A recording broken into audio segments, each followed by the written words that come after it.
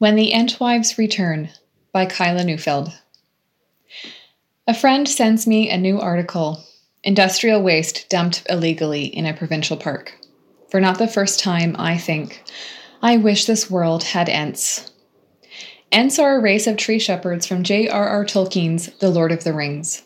They were created by Yavanna, the Vala or goddess of green-growing things, to defend the forests because she feared her creations would be easily devalued by the other peoples of Middle-earth.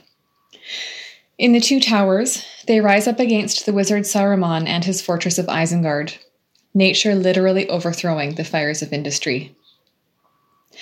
They are also a race in decline. By the time we meet them in the Two Towers, they've been in Middle-earth for thousands of years, and there are very few of them left. This is partly because some are growing old, becoming tree-ish, as Treebeard would say, and others were destroyed by orcs. But the main reason is because the Entwives are gone. The Entwives were the Ents' partners. As Treebeard described them, they were, quote, bent and browned by their labor, their hair parched by the sun to the hue of ripe corn, and their cheeks like red apples, end quote. They also tended to the most glorious gardens. Tolkien had an idea about the male and female attitudes toward the wild, described in his letters as, quote, the difference between unpossessive love and gardening, end quote. This idea is represented in the Ents and Entwives. While the Ents wandered the forests and mountains, the Entwives stayed in their gardens. Quote, the Ents loved the great trees and the wild woods and the slopes of the high hills, but the Entwives gave their minds to the lesser trees and to the meads in the sunshine beyond the feet of the forest. End quote. The tragedy of the Entwives is that they may very well be gone forever. Treebeard tells Merry and Pippin that the Ents lost the Entwives, but he also mentions that the lands they tended to were destroyed by, quote, the war between Sauron and the Men of the Sea, end quote. For the Ents, this means that they have no way to create a new generation. But for us, I wonder if there's a greater lesson here. The loss of those things the Ents thought were lesser, the knowledge of gardens, and of tending the home. In August 2019, wildfires tore through the Amazon rainforest in Brazil. A few months later, bushfires blazed in Australia. These fires quickly drew media attention. World leaders, including Canadian Prime Minister Justin Trudeau, used the Amazon wildfires to call for more environmental protections. When the Australia fires caught, news outlets circulated reports of the millions of animal lives lost and photos of people waiting for safety in boats under a sky black from smoke. The media attention was not unwarranted. These fires were unprecedented after all, and indicated the dispiriting trajectory of our global forests if climate change levels continue to rise. But focusing all our attention on the global stage isn't always the best course. In his article, The Axis and the Sycamore for Orion magazine, Paul Kingsnorth introduces the idea of the axial age, quote, a period of collapse from which emerged new ways of seeing and being, end quote. He proposes that humanity is in a second axial age brought on by globalization and corporate power. In the wake of mass destruction, we are starting to ask questions, but the wrong ones. Quote, when we contemplate these changes and these threats, we tend to revert to certain ways of speaking. We talk about parts per million of carbon, and we talk about responsibilities to future generations. This kind of talk is easy. It is expected. But I have come to believe that it is largely useless, and not just because nobody is really listening. It is useless because it does not get anywhere near the heart of the matter. End quote. Trudeau may have called for more environmental protections, but many Canadians question his commitment to the environment because he is also willing to approve pipelines. In North America, it's easy to pay lip service to tragedy when it's an ocean away. It's easy to donate money to relief efforts and then turn our attention to something else. I don't mean to belittle the important work that relief and development organizations perform on a daily basis.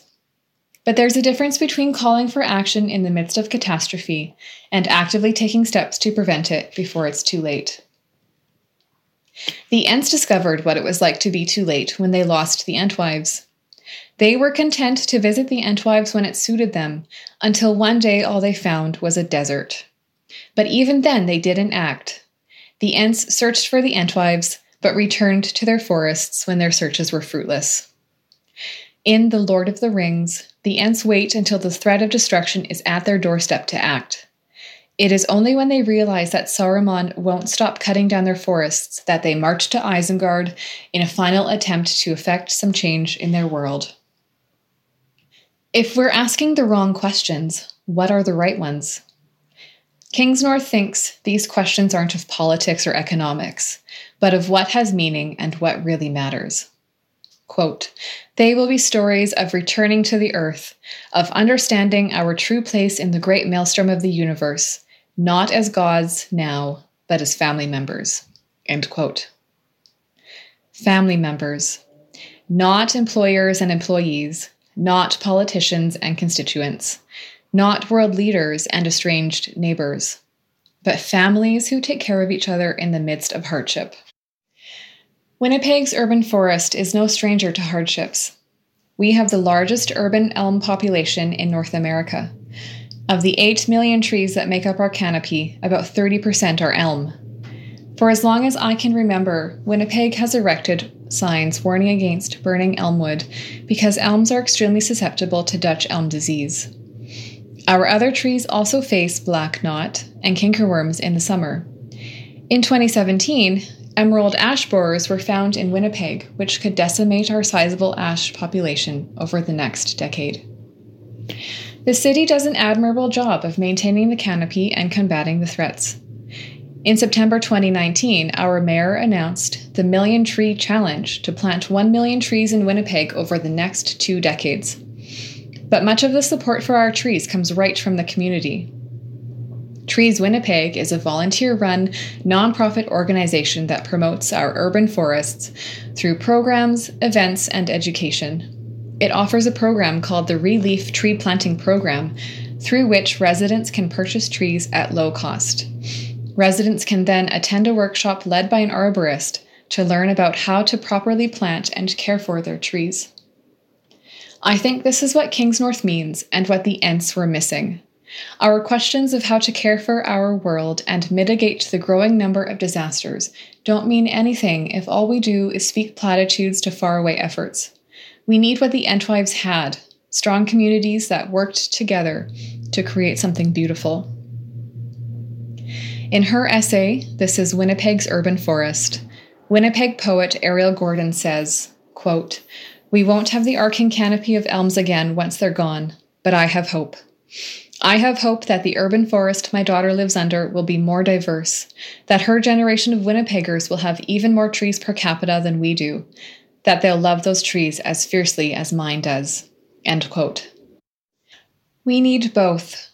Genuine conversations sparked by global catastrophe and the community-led efforts. Maybe then the Entwives can return, and they can help us build gardens with fruit and flowers and family for everyone.